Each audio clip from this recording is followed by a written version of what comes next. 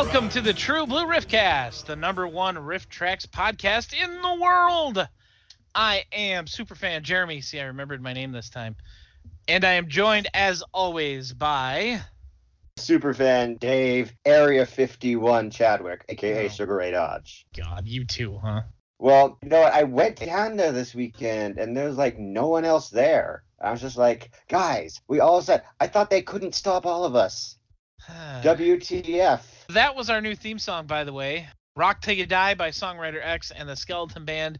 You can check out the full version of that song and all their other songs over on YouTube. Just search for Songwriter X and the Skeleton Band, or click on the link that's right there in the episode description of whatever platform you're listening to us on. How was your week, Dave? Yes. It was, I just said that I went to Area 51. Oh, that's right. That totally wasn't a lie. To see all the aliens, because, wow, what a bust that turned out. Yeah, I think they said there was, a total of, 75-ish people there. That's it. That's crazy. Yeah. One person got arrested for, peeing, your public urination, and that's it. Nothing else happened. So basically everybody was just full of crap. Well, yeah, it's the internet, Dave. Yeah. Nobody went. Everybody chickened out. They didn't want to get arrested or shot, I guess. I can't imagine, yeah. Anyway, let's move right on into some headlines. Headlines. Another reminder for you that RiffTrax now has a Patreon. Head on over to patreon.com/RiffTrax to sign up. If you do it, I think I misspoke last week because I said until September 30th, but it seems that it's within the first 30 days of the whole Patreon thing to become a founding Traxian. Make sure you get over and do that if you want that extra little achievement on RiffTrax.com. Maybe, just maybe, it'll get you a little bit closer to the officially #1 ranked RiffTrax fan in the world, me. Okay. Okay, whatever. Moving on. But it's officially me, Dave. I lead everybody. No, in reality, points. It's me. Well, Sony stirred up the ire of fanboys everywhere by talking about remaking a beloved film, The Princess Bride. Is that the one where Columbo and Kevin from the Wonder Years are reading a book about the First Lady from House of Cards and the guy from Bram Stoker's Dracula, and they fall in love and he becomes a pirate, and then Andre the Giant shows up for a little bit, and then the movie's over? Yeah, that's pretty much it, Dave. Yeah. But, this led us to have a little bit of a discussion about this, and I get people getting upset because I used to be one of those people who would get really angry for no reason when they announced a remake of something, regardless of if it looked good or if it looked terrible. But everybody always brings up the whole "you're ruining my childhood" argument. And that's just not the case, guys. They're not touching the original movie. They're making something completely different. The original will still be there. It will still be there for you to love and watch as much as you want. It's not like they have a time machine or, it's George Lucas messing around with the Star Wars movies. I think a lot of it also has to do with, it's also part of the whole outrage culture. I mean, Yeah. We saw it with, and it's just it just seems like a really, really crappy time to be in fandoms here lately. And I don't know when it began, but I know when it started to intensify. I think the first kind of movie where things started just really, really just there's a lot of really lots of hatred surrounding it for kind of no reason. It was Batman versus Superman, and then Ghostbusters, and then we all thought, well, those two movies, no one's gonna hate that movie more than these two movies ever. And then The Last Jedi came around, and I just think that people are looking for reasons to get angry, at the drop of a hat over nothing. These were just rumors that Sony was going to remake The Princess Bride. Okay, and everyone just like completely lost their shit. And I'm like, guys, it's gonna be fine. And when I got out there and said, guys, everything's gonna be fine, I was met with a lot of not great things. I don't know what it is, but I think that just like as like a fandom culture, I just think this kind of stuff needs to stop eventually because it's not healthy. And I don't know. I think we can be better. We just got to stop this. It's terrible. Fandoms are supposed to be fun. Yeah.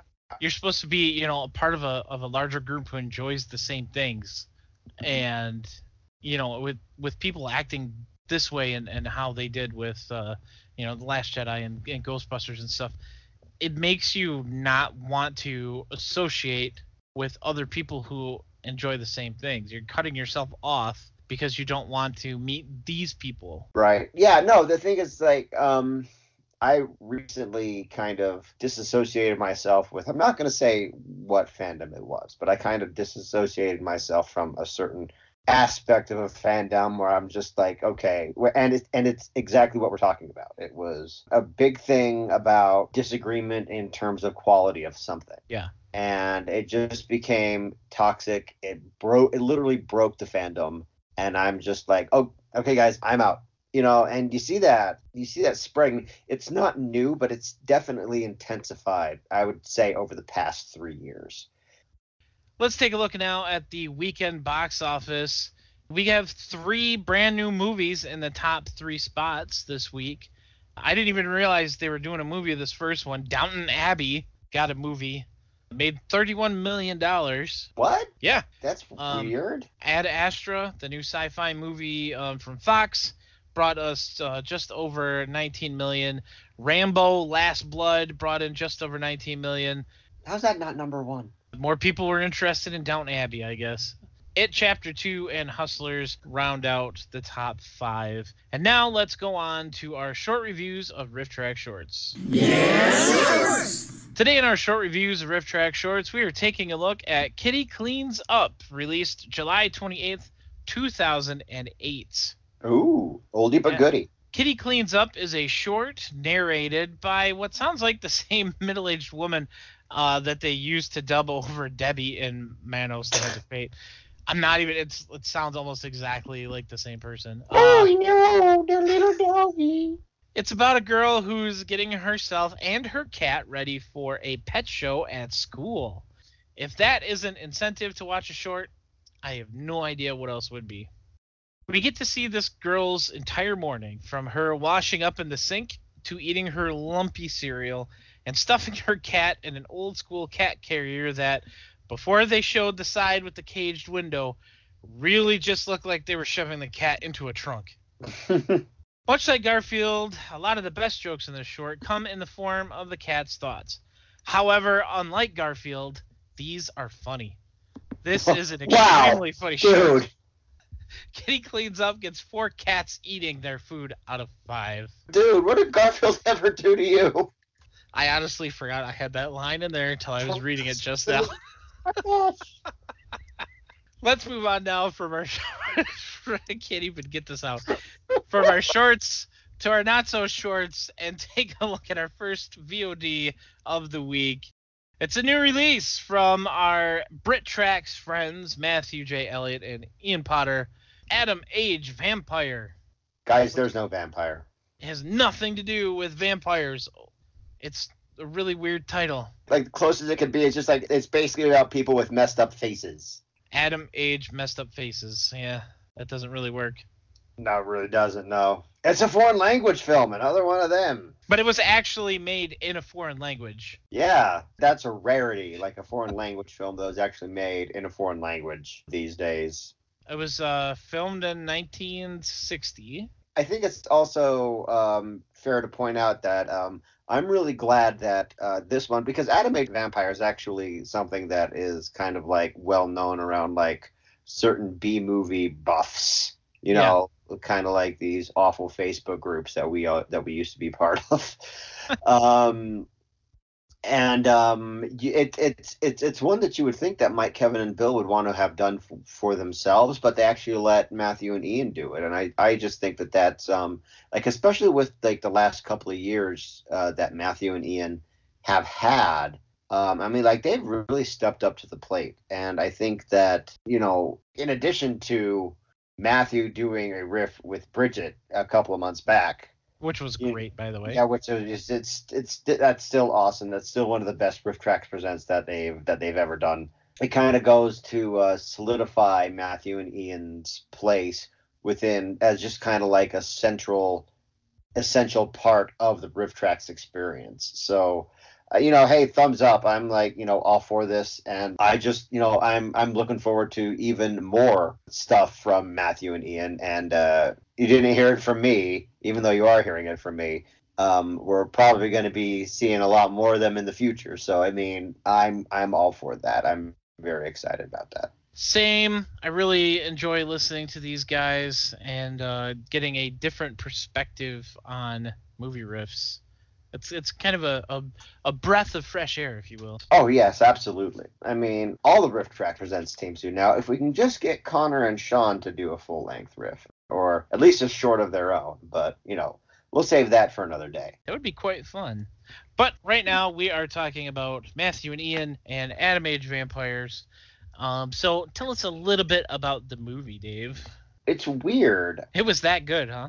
Yeah, no, yeah, it was... The movie is basically about beauty. It's about the superficiality of how we like this is the message the movie's trying to portray, is that it's bad and wrong to put so much into like how we look, and, you know, like that's just like basically the central theme. How that translates over to being in vampires never manifests itself, or it being an Atom Age at all. But the thing is, with this, it should be noted, a couple of things should be noted about this version of the movie, is that there's about 40 minutes taken out of this version of Atom Age Vampire. The theatrical run is 105 minutes. This version that we have is like less than 70. Yeah, when they brought it over to the United States, it was originally chopped down to 87 minutes.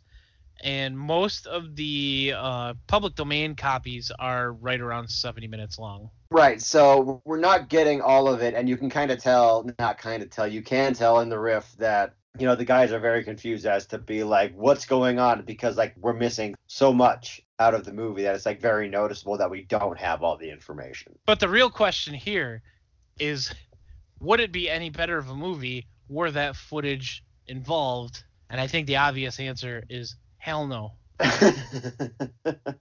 Well, but, you know, okay, look, the other interesting thing about this is that I looked it up. You know, this came out in 1960, and this thing did 90 million at the box office. Yeah, it was considered to be modest in its success. But which is crazy to me that you're calling that modest. Yeah, that's crazy. One of my favorite things about this riff, and I know you saw it too, but yesterday Matthew posted a review that somebody left on the riff on YouTube in the comments, because we all know how wonderful YouTube comments are. But this was their review of Atom Age Vampire. They talk too fast. I don't like rapping. What? That doesn't make... It makes no sense. And then Matthew said, like, in his almost 50 years of being on this earth, he's never been confused for being a rapper. But when I read that, and you'll probably appreciate this, the first place that my dumb brain went to was Matthew J. Elliott singing the Roller Gator rap. And now I really want that to happen. So Matthew, if when you listen to this, please make us a short little video of you singing the Roller Gator rap. No. I want it to be in a riff tracks. That's gotta happen. I think that might be asking a little bit too much, Dave. Oh, well, I can dream. Yes, we are all big dreamers. I'm a here. mean roller gator, a rock and roller skater. What have I done? Before this continues, let's move on to our other VOD. By the way, everybody, Atom Age Vampire is a great riff.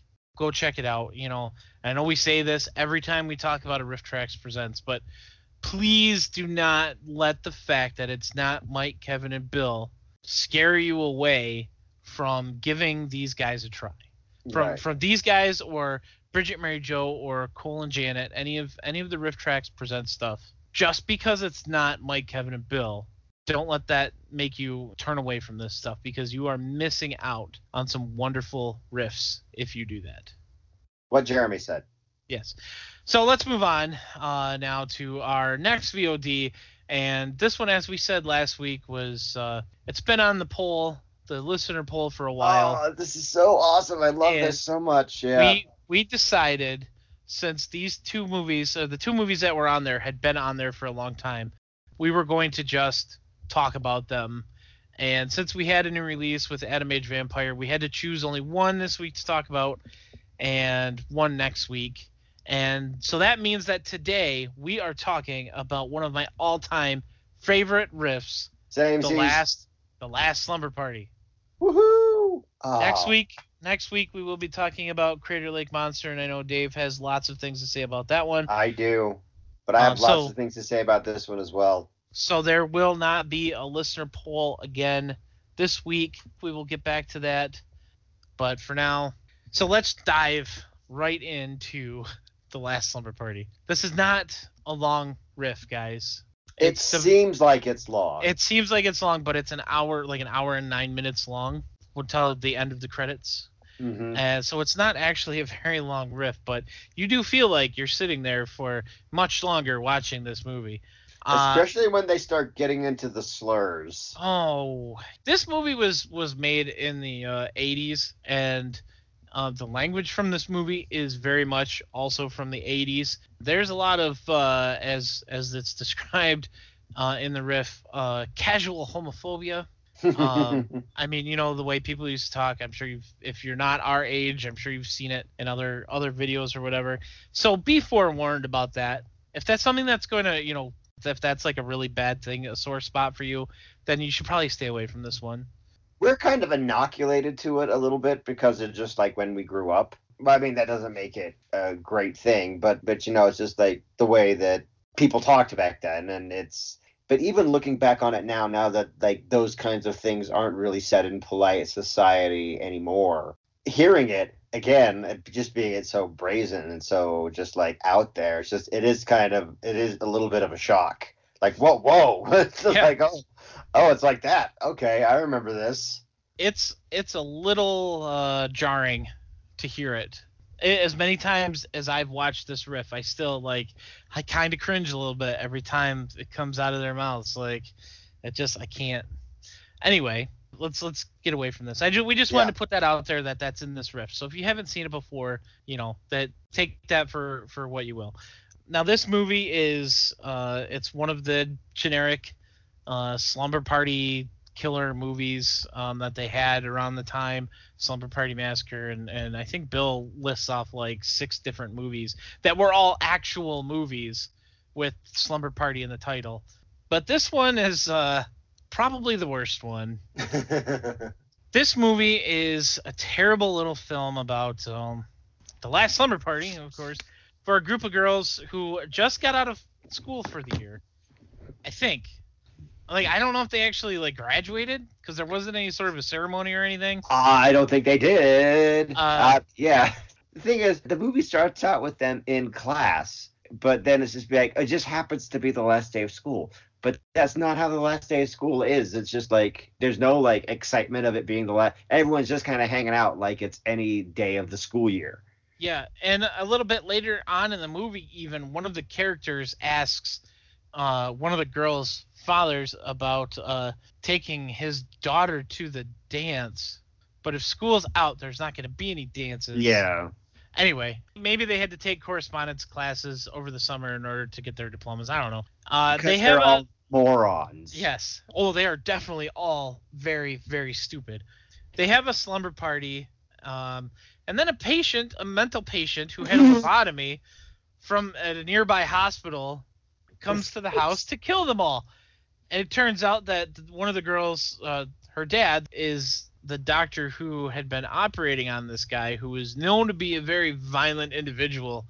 And Yeah, he runs around with a scalpel, and And he just kind of like puts blood on everybody's neck with yes, it. he draws blood on their throats.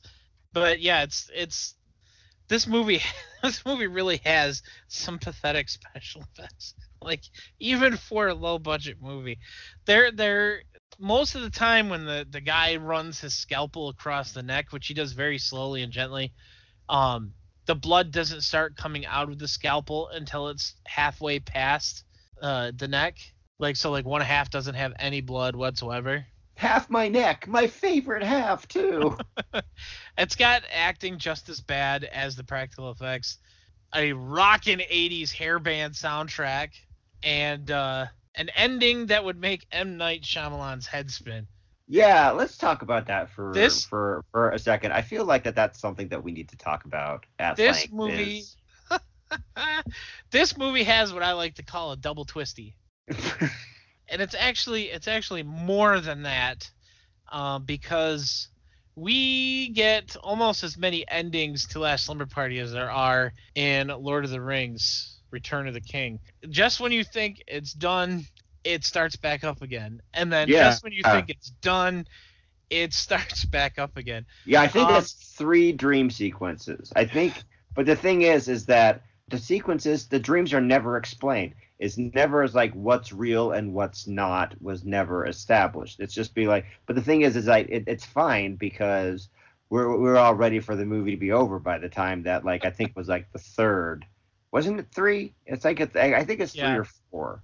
Well, because we get one dream sequence about 2/3 of the way through the movie where Chris, she falls asleep at the party and she has a dream that everybody's being murdered, and they're all asking her to help them, and then she wakes up and of course people are being murdered. And she starts discovering this after she woke up from her dream, and then she's the last person alive until she goes outside and she sees the dad doctor floating in the pool, and then the killer sneaks up behind her in the pool And kills her. very gently, slices her neck, and then we get a freeze frame of her standing there holding her neck in surprise, and then she wakes up in her own bed at home. I think the word you're looking for is hello. Yeah, she calls her friend, the person who at the house that they were at in the dream. The Sicklers. Yeah, and the two other girls that were at the party in the dream went to the house for real, and you see the killer slip in the door. It's And that's- broad daylight. He just slips right by the girl. Mhm. Like he's not even totally behind her. It's kind of just like off to the side a little bit. Yeah, but just like, dude, no, but no, really, Lobotomy Guy is one of my favorite all-time villains in all of Riff Tracks. Because he has such a great look, you know. Here's the thing about Last Slumber, is that it was the 3rd of what I like to call the Girls Be Getting Dead trilogy of 2014. First, I started off with Terror at Tenkiller, which it's standard, kill girl fare. Then they And had Terror at Tenkiller was released along with The Last Slumber Party as a double feature on DVD. Oh, that makes a lot of sense. That's probably why they have the rights to both of them. And then a couple weeks, months, whatever later, they released another one called Sisters of Death, which actually is a step up from Terror at Tenkiller because it has a lot of unique visuals. It has a lot of cool, like quirky characters in it, and it's just like weird and unique in a way that Terror at Tenkiller wasn't. And then a couple months later, we get The Last Slumber Party, which I think is just like the ultimate of like the culmination of what we've been working towards through these movies. Just everything about it is just awesome, from like the main character to all the weird decisions that they made with the story, to all the supporting characters, and how terrible the acting is, and just I just love everything about The Last Slumber Party so much. It's like one of those riffs where I just be like, I watched it again immediately after did it's over. I did exactly the same thing. Within that first weekend that it was released, I had watched it 6 times. because I just couldn't believe what I was seeing, for one thing, like that this was an actual movie. Like how did this get released even? It's just amazing. Everything about this movie is amazing. Mostly it's amazing how terrible it is, but it's right in that perfect wheelhouse of terribleness to, I don't know, character. It's got a lot of character, a lot of charm. I don't know. I would not be able to watch this one unriffed, I don't think. No, absolutely not. Unlike Ghost House, but yeah, this one I will watch it riffed. I could watch this one riffed at least once a week, from now until the end of time, and I'd be perfectly content doing that. My wife, on the other hand, probably would divorce me after the first, couple weeks, but hey, who the hell does she think she is? Shelley Hack? I'm not gonna lie, I had to look that one up the first time I heard it. It's like, but the thing is, like, I didn't even know that was a real person. Same. Until, like, I just thought she was talking about some random person, like, at their school. But yeah, like I guess Shelley Hack was a real person. Yeah, I thought they were going to be talking about, like, somebody that they, didn't like at their school or something like that. I thought, yeah. But no, it's, an actual person, an actress, who was in a lot of stuff, like Charlie's Angels. I'm kind of glad I looked it up. That was actually one of the questions on the trivia thing that they did through Drip, which I think I won that. Yes, you won that. Yes, that's it right. was you. It was you. That's the okay. ranked number one in the world Riff Tracks fan. Oh, burn in the fire. I love doing that, Dave. Yeah. I will never tire of that. I know. Oh, we were talking about The Last Slumber Party, though. A lot of people, well, I can't really say a lot of people die in this movie because it turns out they don't, because it was all multiple dreams, but we don't even know if the resolution we ended up with was reality, because like there's no reason to think that it was. All we know, it could have been Bob Hope. Oh, man. Or it could have been... whatever. Yeah, there's a lot of death in this movie, but it's all the lamest death that you could imagine.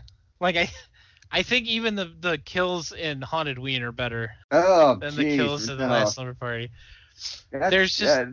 wow, that is a statement. Pretty much all we get in Last Slumber Party there's a couple of slashes, but mostly it's a gentle neck slice. Yes.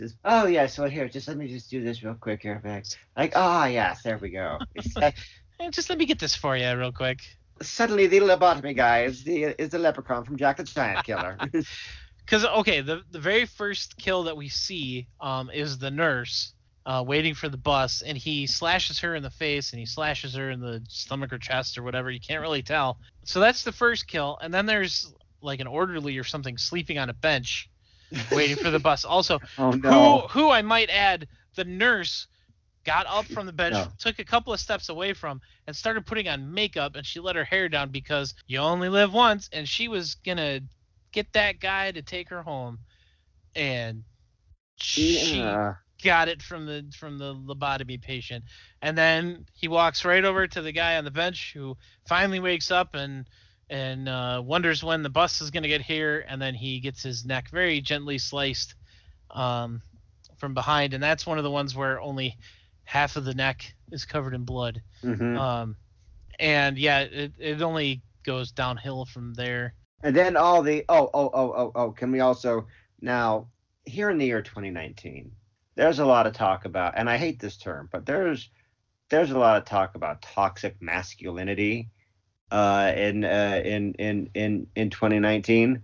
I have to say that in this movie, the teenage males that are in this film, like, I think this movie hates men. Like, and I'm not trying to be like somebody who I don't even want to get into it.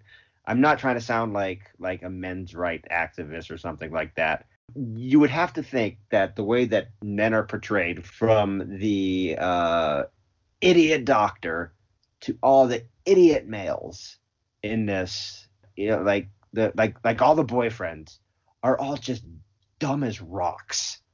Well, to be fair, that's everybody in this movie. Yeah, that is true. The girls, they're either talking about rustling up some menfolk. I kid you not, that line is used twice in the movie. Or trying to get high now that they're totally drunk because the alcohol is boring now. Yeah. Oh, also. Oh, or they're, once the guys finally show up, they're trying to jump right in bed with them. Yeah, and they're just like, they're idiots. I will tell you the most disgusting line in this movie, at least for me, when the second couple goes to get into bed together. The girl goes into the bathroom to freshen up a little bit, and the guy decides he's going to yell out, "Don't forget the phone, dearie." That for me, that is my grossest line of the movie. Oh, I forgot. There's not a shower scene in this movie, but a shower curtain scene in this movie. Yeah, well, it's kind of a shower scene. I mean, the girl's in there, you see her head, when she's washing, and they mostly focus on the football jersey that's hanging over the shower rod. Yeah. And then she comes out, and I think it's probably one of my favorite Mike riffs ever. When she comes out of the shower, main character comes out and it's like, "Tommy," and then Mike goes, "I'm ready for my sex." Yeah, that's there's a lot of really good riffs. There is one line, which pretty much the very last spoken line you hear from any of the guys over the credits, that Bill blurts out, and it kind of goes back to what we were talking about at the beginning of this segment with the casual homophobia. Of course, he's not doing it in that sense. He's doing it to mock the movie. But just be forewarned about that one, because it's pretty funny. It's funny, but it's shocking, but it's funny. Oh man, there's so much that I love about this movie. I would say for me, this is definitely top 10. I mean, I don't know if I would say top 5, but it's top 10, definitely. I mean, if I were to, it might be number 1, 2, or 3 of like deep cuts that have been like forgotten or like underrated classics or things like that. I kind of think that they kind of missed. In fact, this is I sometimes talk about the interactions that I've had with Mike Nelson a little bit on Twitter and stuff like that, because I'm a huge fan. I have to do that. Yeah. When Roller Gator was released, there was a joke about the swamp farmer, his middle name being Beauregard, and Mike Nelson made a tweet about the swamp farmer's middle name being, or not his middle name, but his name being Beauregard. Yeah. And then I added him back, and I was like, well, of course the swamp farmer's, or his name is Beauregard. Like, what did you think it was? Shelley Hack? And Mike retweeted that, so I thought that was pretty good. Yeah, the last time I tried to sit down and make a top 10, it was about 3 years ago, and this was in the top 3 at that point. I think if I were to sit down and redo my top 10, and you know what, I'm gonna do that. I'm gonna do that, and we're gonna talk about it on the podcast. The two of us will we'll make our top 10 lists, our current top 10 lists. Yeah. And we'll discuss that a little bit. But now this is still definitely in the top 10, easy. I'm not sure where it would be on the list because there's been a few doozies that have been released. Yeah. Since A Talking Cat. Yeah, A Talking Cat is definitely up there. Psychotronic Man, definitely up there. Psychotronic Man. But I remember the last time I did my top 10. I have a distinct memory of Last Slumber being number 9. So it's definitely in the top 10. I don't know if it would. I think it's definitely still in the top 10, but I'm not sure. It might have, I don't know. I'd have to redo it. But as you can see, we have had many, many talk words to say about The Last Slumber Party. but it's definitely worth the $10 to go get it at rifftracks.com. Yes, very, very much worth the $10. I highly recommend you go, if you haven't watched it, go buy it right now. Just go, as soon as we're done talking, go over to rifftracks.com and buy The Last Slumber Party. Do it. Now. And welcome back from the edit, folks. Welcome back from the edit. Again. It's a double edit. It's a yeah, rare, you guys, double edit. you guys didn't catch because, it's just like the double twist the ending for Last Slumber Party. It's a double edit on the Riffcast. Don't forget, go over to patreon.com/rifftracks and sign up to be a Traxian. You'll get all kinds of fun little behind the scenes looks. They just put up rejected live show slides for this year, like a whole mess of those. Ooh. So go check that out once you sign up. And don't forget to check out Songwriter X and the Skeleton Band over on YouTube. I'm Jeremy. You can find me at pbandawesome.com. You can find me on Facebook, Twitter, and YouTube at pbandawesome. And if you need to send me an email, you can do that, Jeremy at trueblueriffcast.com. And you can follow the podcast at tbriffcast. Welcome back from the edit, everybody. I'm Dave Chadwick, a.k.a. Sugar Ray Dodge. Check me out on the web at sugarraydodge.com. Send me emails at dave@trueblueriffcast.com.